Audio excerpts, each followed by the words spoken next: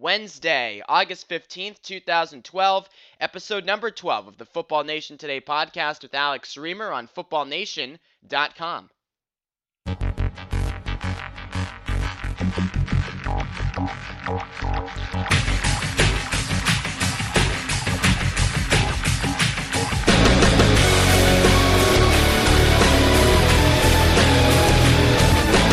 Welcome inside episode number 12 of the Football Nation Today podcast with yours truly, Alex Reimer, available on footballnation.com and for download in the iTunes Store. Please subscribe to the Football Nation Today podcast in the iTunes Store. If you have yet to do so, we were off last week, took a brief vacation. Hopefully you all survived without the program last week, and here we are this week. And until the tail end of the NFL regular season, every week right here on footballnation.com. Big show planned for you. NFL training camp in full swing. The second week of preseason games set to begin.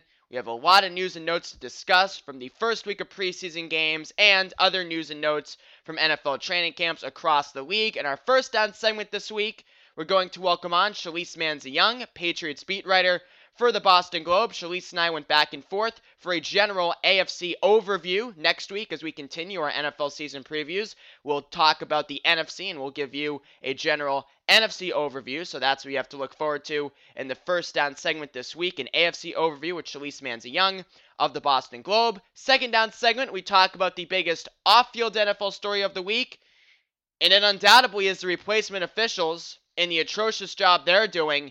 And what's even more atrocious than the atrocious job the replacement officials are doing in these preseason games is the fact that NFL executives this week have said they're prepared to open the regular season with these replacement officials. Now, I was totally wrong on this story. I thought the labor dispute between the NFL referees and the NFL owners would be resolved rather quickly. And even if it wasn't resolved rather quickly, I thought these replacement officials would be capable of doing a respectful job. I envisioned, and I was totally wrong on this, that a lot of these replacement officials would be referees from the SEC, referees from the Big Ten, referees from the ACC even, really experienced, capable football officials. I was totally wrong, because as is the case in most labor disputes, the scabs are not the next guys in line. No, those guys have a future to protect. In the 94 baseball strike, the scabs weren't the top prospects. The scabs were guys in the low minor leagues. The scabs were guys playing independent baseball. The scabs were guys who, if it were not for a labor dispute, would have no shot in hell of playing regularly at the Major League Baseball level. And the same can be said for these replacement officials. These replacement referees are from Division I AA. One of them, at least that we know of, was fired from the Lingerie Football League. These guys are jokes, and they're refereeing horribly, and players are speaking out, coaches are speaking out. It's an ugly situation. We'll talk about that in the second down segment. Then in the third down segment, it's the Big Up Slowdown, talking about a couple of major stories from the past week, including Adrian Peterson potentially rushing back from ACL surgery. And then in our fourth down segment, it's the Reimer Rant. Have a good one for you this week. Chad Johnson on Hard Knocks last week called his shot, saying he would get arrested on his off day. What would you know? Chad Johnson got arrested on his off day. But, fortunately, for the citizens of the United States of America, this latest fiasco involving Chad Johnson and his wife Eve Lozada will not aid the Chad Johnson / Chad Ochocinco brand. No. It's going to hinder the brand, and hinder it greatly. Thank God. We'll talk about that in the fourth down segment. It's Football Nation Today on footballnation.com. We'll be right back with Shalise Manzi-Young of the Boston Globe.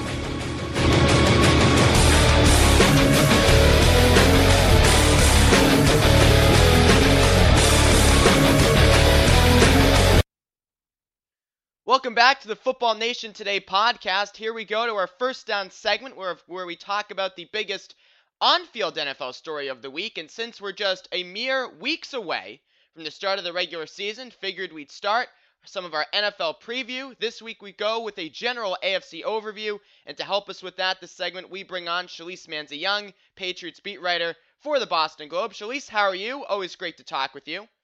Hey, Alex, how are you doing? I am doing well. Again, we're talking with Shalise Manzi-Young, Boston Globe, here in Football Nation today. So, Shalise, my first question to you does have to do with the Patriots. Over or under 18.5 wins for the Pats this season?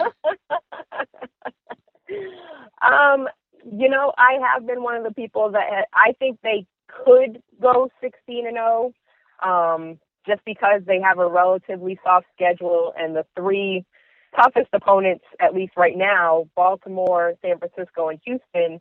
Only Baltimore is a road game for them, and we know that the Patriots don't really lose at home in the regular season, so that certainly gives them an advantage with the 49ers and the Texans coming here.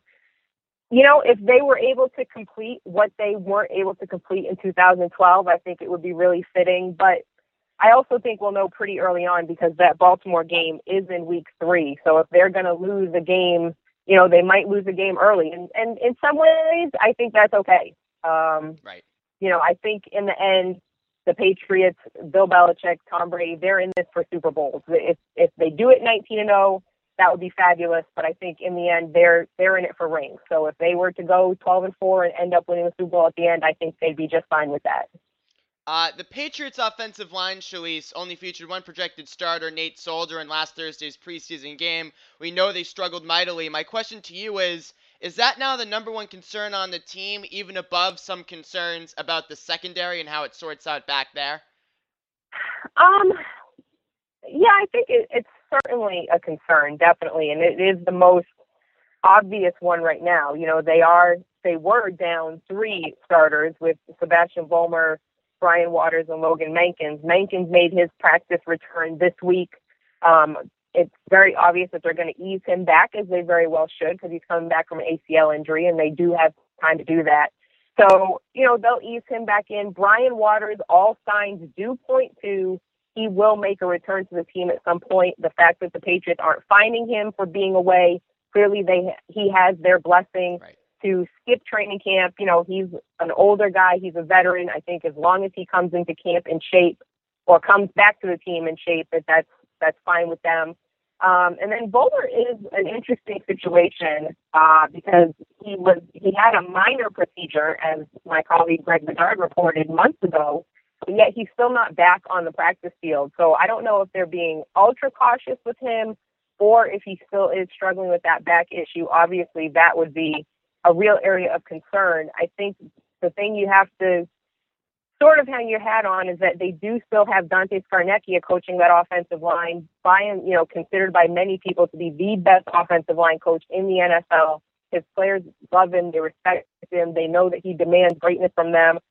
And that, like I said, that I think swings things a little bit toward the don't worry quite as much. And it is still early, even when they had the same 5 guys that they were rolling out on the line all the time for the last few years, it took even them a little bit of time to get adjusted. So certainly a work in progress, but definitely something that bears monitoring at this point.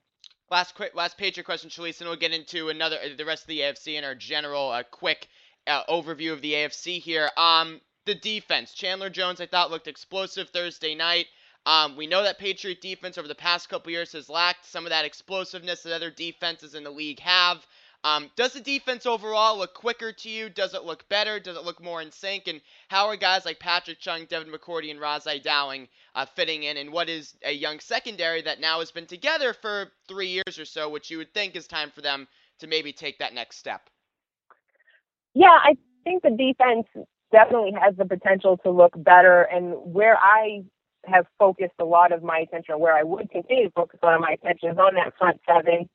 I've long believed that as long as they are able to get back to a place where they can consistently get a pass rush going, doesn't always have to be sacks. That's not the statistic that you're most concerned with. I think it's just the ability to pressure quarterbacks, to make them uncomfortable, to get them out of the pocket, those sorts of things. It doesn't matter how, if the secondary is the most talented in the league or not. I think as long as the front 7 is doing their job, getting to the quarterback, not making the secondary cover for as long, then I think they'll be good. I think one of the big question marks is the health of Brandon Spikes.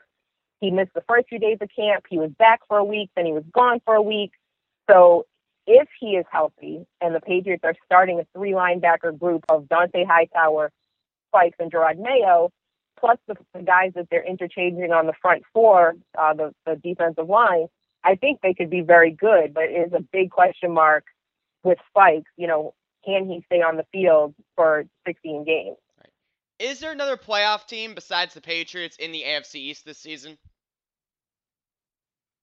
I think Buffalo could sneak in. I like them better than the Jets and the Dolphins at this point. I think, obviously defensively they spent a ton of money to bring in Mario Williams, to bring in Mark Anderson. They have a young, talented secondary. They're, right. pretty good at linebacker. Their defensive line is good. Fitzpatrick brought in a personal coach in the offseason to work on his mechanics. They have Fred Jackson back as a running back. So I like them behind the Patriots for number 2 in the AFC East. And, who knows how things fall. If they can win a couple of games here and there, if they get to 10-6, maybe 11-5, then I think, obviously that bodes well for them to make it to the postseason. Talking with Shalise Manziang of the Boston Globe. Shalise, the Texans emerged, made the playoffs last season. Are they poised with Matt Schaub back, but without Mario Williams, who of course did go to the Buffalo Bills, to build on that playoff berth last season and have another big year in 2012? I think so. I really like the Texans. Me too. I think you look at how far they got last year with the injuries they did have. And I think it bodes well for them going forward. Yes, they don't have Mario Williams, but assuming J.J. Watt, I think he dislocated his elbow. If he's back healthy, he really came on as a pass rusher toward the end of the season last year. And, that offense, Arian Foster and Johnson, the receiver, and Schaub, they have a very powerful offense. So I like them in the AFC, other than the Patriots. I think Baltimore, you can probably look at Baltimore. I don't believe in them as much for some reason. I just really like Houston. But we'll find out. The Patriots face both of those teams in the regular season, so we'll know for sure how they stack up against those two teams. Well, with Baltimore in the AFC North, Shalise, you can make the argument, and it's very easy to say, in the AFC title game last season, Lee Evans catches a pass, Cam Cameron notices that Julian Edelman's covering Anquan Bolden, kicker makes the field goal, and you could say the Ravens go to the Super Bowl last season, but I look at the AFC North, is that now maybe Cincinnati's division, with Baltimore maybe declining due to age? Ray Lewis had Reed another year older. I'm not a believer in Joe Flacco. Pittsburgh still has the Mike Wallace situation. They're a year older on defense. Is the AFC North now maybe Cincinnati's division, or do you still think at the end of the day it goes through both Pittsburgh and Baltimore? I think Cincinnati has to prove it. They did make the playoffs last year, obviously, but they are a young team in a lot of areas. And they, I for some reason, I'm not a huge Marvin Lewis. I don't believe that much in Marvin Lewis. I was surprised that they gave him the contract extension that they did a couple of weeks ago. So, I don't like Flacco that much either. I just don't think he has that same sort of intangible winner's quality you would find in a guy like Tom Brady or Peyton Manning or Eli Manning. I think it's going to be a tough division. I really do. I think right now, I don't know if you could predict. I think you could make an argument for Baltimore. You could make an argument for Cincinnati, certainly. And then Pittsburgh, they've just been so strong for so long. I feel like you can never really count them out. They're sort of like the Patriots in that respect. Absolutely. Shalise Manziang, Boston Globe Patriots reporter, joining us on the Football Nation Today podcast. Peyton Manning, Denver Broncos, how much does he elevate Denver this season? Because some on our website, Shalise, on footballnation.com, have picked the Broncos to miss the postseason this year, even with Manning under center. How do you view the Broncos this season with now Peyton Manning as a starting quarterback? I think certainly they're better, but it takes time. We'll find out. We saw last year what a difference it made for the Colts to not have Peyton and how that affected them. But can you bring in one guy, because football is the ultimate team sport, can you bring in one guy and have it make that huge of a difference? I think that AFC West, I don't think there's a standout team among any of them. Certainly San Diego, for the last almost a decade, it seems like they have all the talent, but they can never get enough wins. Oakland seems like they might be on the right track with the new team that they brought in terms of the new GM, the new head coach. And to me, I think I'm interested to see what Romeo Crennel does with the Chiefs, because they really bought into what he had to say when he took over as interim coach at the end of last season. And now that he, the full off season to establish his culture and his way of doing things, I'm interested to see what they do. So, that division, I think last year there were 2 or 3 teams that went 9-7, and nobody did any better than that. So we might have another situation like that this year. We went through this interview, Shalise, without me asking you about the Jets. Let me ask you about the Jets. Tim Tebow, Mark Sanchez, how excited are you to have this in your division and continue the nonstop coverage of this all the way through December?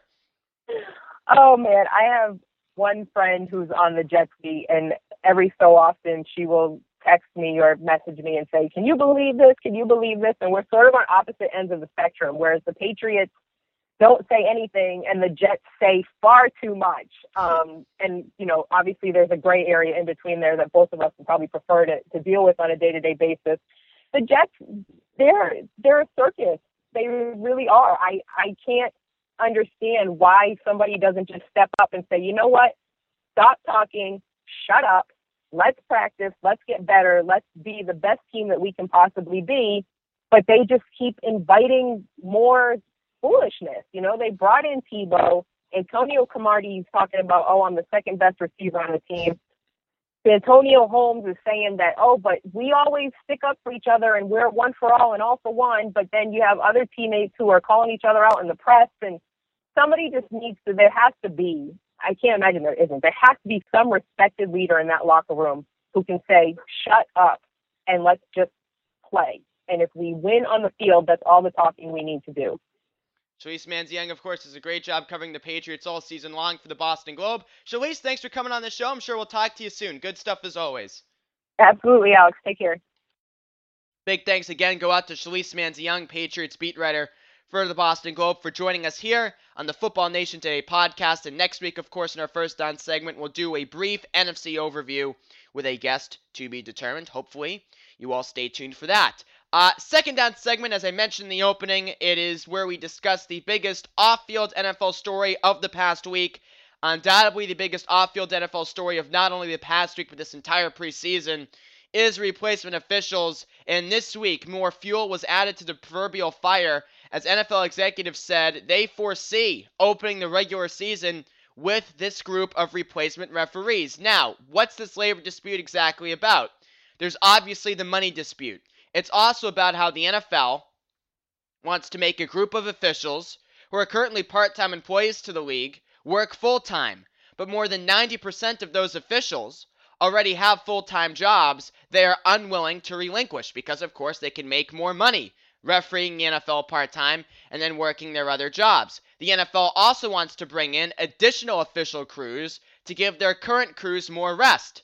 Of course, the current NFL referees are against this proposal as well, because that would mean less games for them, which means less paychecks for them as well. And I just have to say, I think the microphone picked up that. That's a round of applause.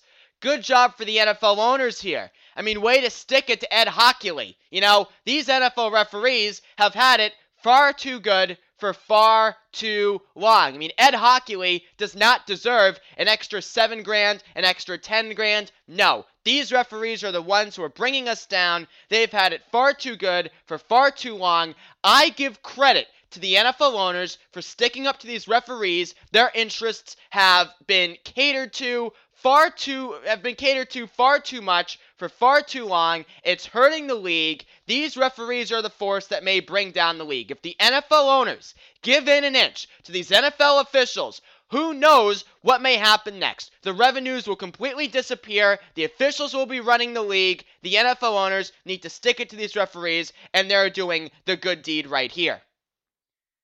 I, of course, am just foaming at the mouth with sarcasm. I have developed a deep odium, quite frankly, for these NFL owners who have been handed a gift from God, right? A $9 billion industry. For whatever reason, the American sporting population is obsessed with the National Football League. Nobody can get enough of this damn thing. These NFL owners have been handed a gift from God, but yet they continually overreach. And you look at these owners, the Bidwells in Arizona, the McCaskies in Chicago, Jim Irsay in Indianapolis, the Browns in Cincinnati, Al Davis's kids now in Oakland. All of these members of what I like to call the Lucky Sperm Club. They were all born and simply handed a $9 billion industry just by being born. And now they're owning these NFL teams, and they think they actually did something here. They think the league is popular because of something they did. No! Idiots! The league isn't popular because of you at all. As our President Barack Obama would say, you didn't build that business. Someone else did. Oh, I kid the president. I know those quotes were taken dramatically out of context. But you get the point. These NFL owners, many of them members of the Lucky Sperm Club, have just been born and handed a $9 billion industry. And with the player lockout last season, this catty dispute with the referees, they continually try to overreach and muddy the waters. There is no need to overreach. Pay Ed Hockley an extra $7,000. It's a $9 billion industry because these replacement referees are a disaster. It is dramatically hurting the product of the league. There is no way in hell the NFL owners can go into the regular season with these replacement referees. They're a disaster. You go through the examples. In the Denver game last week, Denver's first preseason game, a ball was downed at the 4-yard line and ruled a touchback. Inexplicably so. In the Atlanta game last week, a referee kept calling them Arizona. That referee, it turns out, was fired from the Lingerie Bowl. Players are speaking out in drones against these replacement officials. Giants wide receiver Victor Cruz is the latest to do so, saying, quote, he is worried about being out there as a player and wanting to be protected as far as calls go and wanting to be protected as far as non-calls go. It definitely goes both ways, Cruz said. We just want to make sure that they have the best interests of the players in the league at heart. And Victor Cruz is right. The regular NFL referees go through a deep and strenuous vetting process to make sure they are unbiased, to make sure they will call the game down the middle. These replacement referees, according to several reports, have not gone through a vetting process of any significance. And Victor Cruz goes on to say he overheard an official working their preseason game last Friday in Jacksonville saying his experience came from officiating glorified high school games. Cruz said, I don't even know what that means. And I agree with Victor Cruz. What does that even mean? Glorified high school? What is that? A graduate league? Freshman football? What is that? Glorified high school? Is it kids in their mid-20s? Do you live in the glory days playing on the high school field over summer break or over winter break from college? I mean, what is that? What is glorified high school? I don't even know what that means. I mean, this is such a disaster. It is such a flippin' disaster. And the NFL owners and the NFL executives have to realize this. They watch these preseason games just as much, if not more so than we do. They have to know what a disaster this is. And they have to know that just another 3 weeks or so, or 3 games of preseason action, is not going to get these officials up to task. It's not. You have the most popular sport in the country. You have been handed a $9+ billion with a B dollar industry. What are you doing continually overreaching? Ed Hockley, give him his money. Give Mike Carey his money. Give these guys their money so you can go forth with the product we all know and love once the calendar turns to the first week of September. These NFL owners really think they're more than what they are. They do. They're overreaching. They overreached last year with the lockout in regards to the players. And they're overreaching again with these referees. What a petty, petty, petty thing. Oh, it's unbelievable. And it's dramatically affecting the product. Every NFL fan should be pissed off right now, at the least, that this is going on still between the NFL owners and referees. And you should be beyond pissed off if opening weekend comes around and these subpar referees are officiating games and dramatically hurting the product. Here we go to our third down segment. It's the big up, slow down segment. I say a statement, and then I give my opinion. Big up or slow down. Big up or slow down. Adrian Peterson was cleared for practice this past Sunday. And what was a speedy recovery from ACL surgery on his left knee? Peterson received surgery on December the 30th and will be back on the field about 9 months after the surgery. Big up or slow down. It is a wise move for Adrian Peterson to rush back.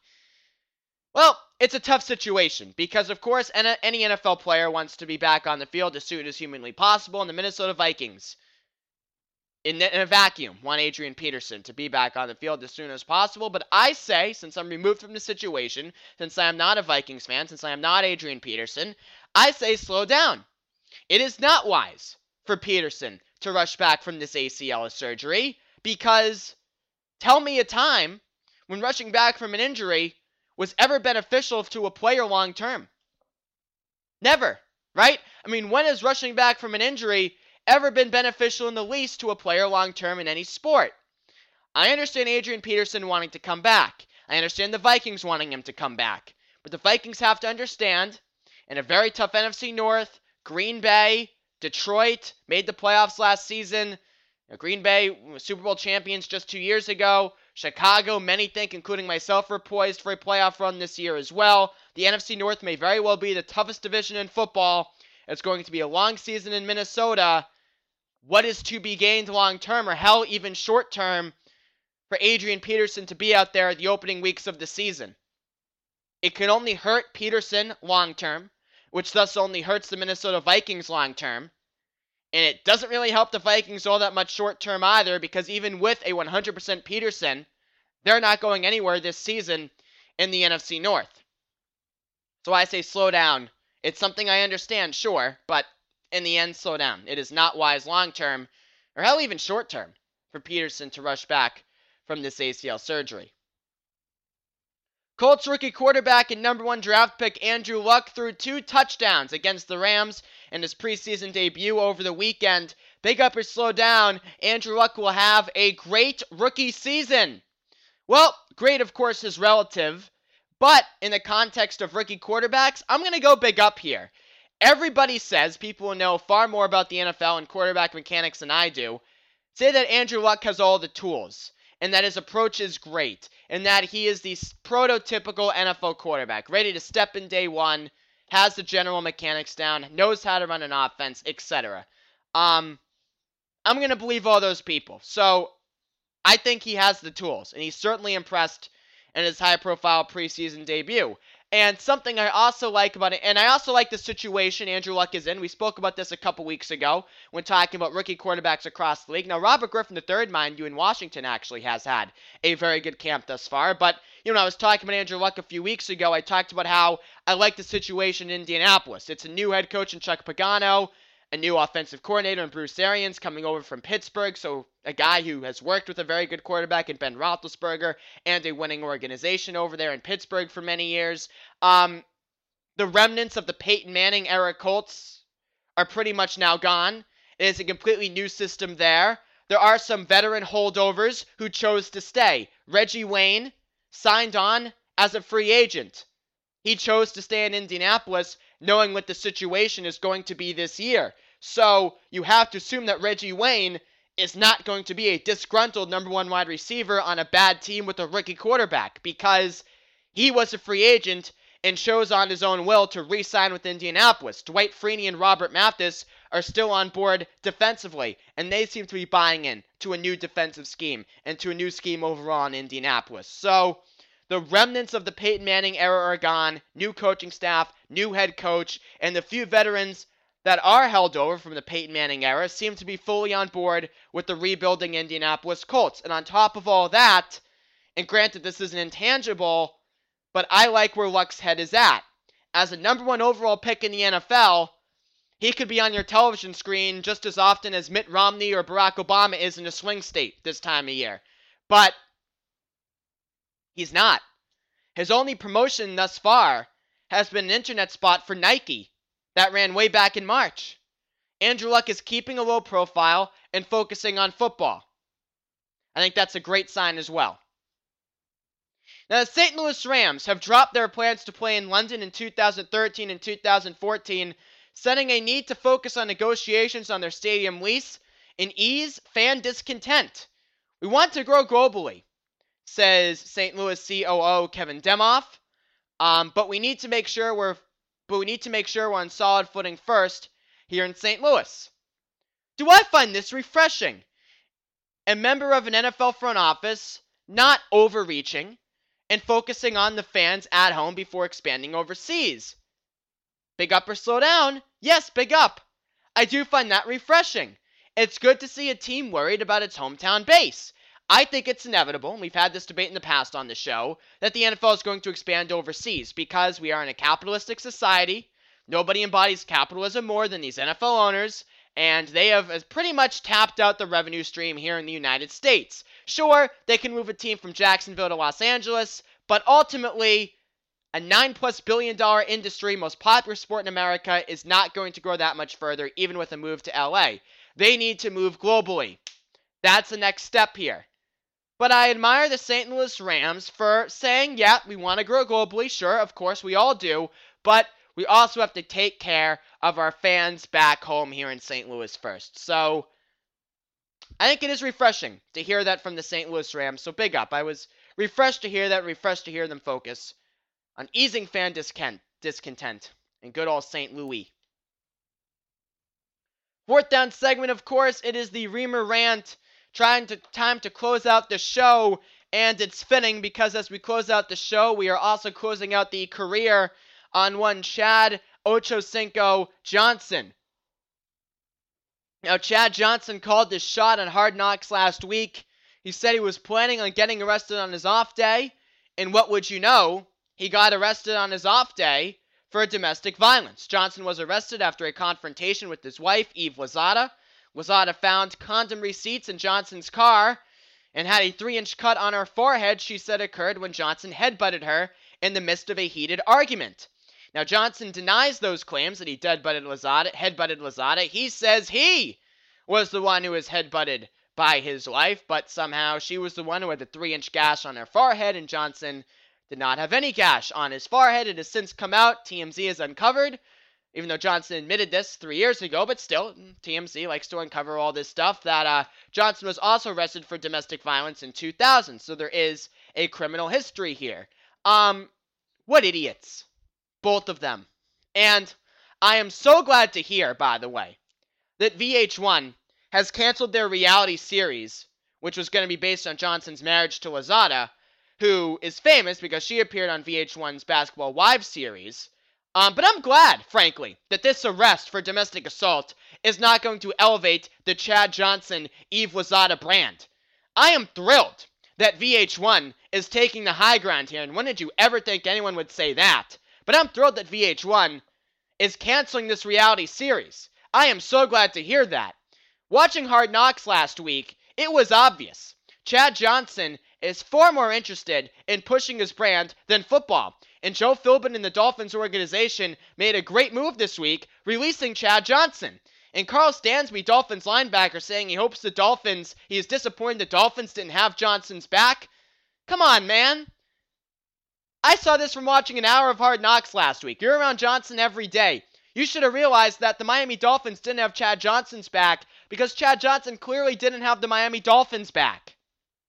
Chad Johnson was not interested in the Miami Dolphins, who was not interested in playing football. He's just interested in playing football to push his brand. Football is merely a vehicle to push his nonsensical brand.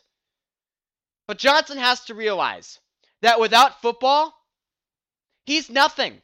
Without being an elite wide receiver, which he clearly is not anymore. He couldn't play New England last year. He couldn't master the playbook. Only had 15 receptions all season. He's 34 years old now. It's done. It's over.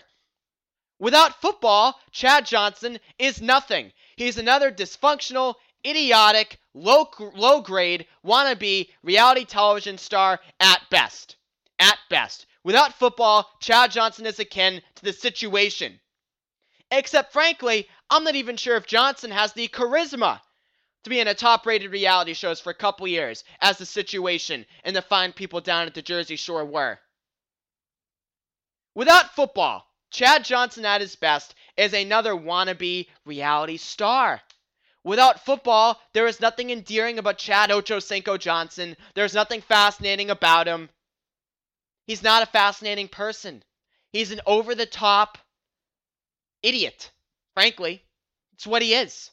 And there are plenty of those around.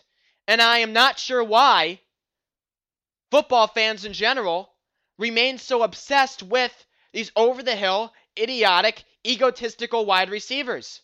You know, when Chad Johnson signed with the Dolphins, even after the wretched year he had with the Patriots, and that was clear, I thought, to all, he couldn't play anymore, people were excited about that. You know, Randy Moss signs with the 49ers. People excited about that. Terrell Owens signs with Seattle, who also have Braylon Edwards and Kellen Winslow, by the way. Whoa. Matt Flynn is in for a rough year there. Boy, I'll tell you. People are excited about T.O. going to Seattle. He can't play anymore. Guy wasn't even in the league last season. Plaxico Burress came into New England over the weekend for a workout. Fans get all excited over that. Here with the Patriots, you think they would know better, right? Oh, look at Plaxico Burress. He's another red zone target. Patriots should sign him for the red zone. No. The Patriots don't need Plaxico Burress for the red zone. They've set scoring records year after year here. They don't need Plaxico for the red zone. Do not need him. Sorry. I don't get the fascination with these over-the-hill, egotistical wide receivers who don't play anymore, who can't play anymore. I don't get it. They can't play anymore. They're over-the-hill, egotistical wide receivers who can't play anymore. Nothing fascinating about these guys. They're just as fascinating as the situation in DJ Pauly D. And hell, I'd take DJ Pauly D over Chad Johnson any day of the week. DJ Pauly D at least has better hair.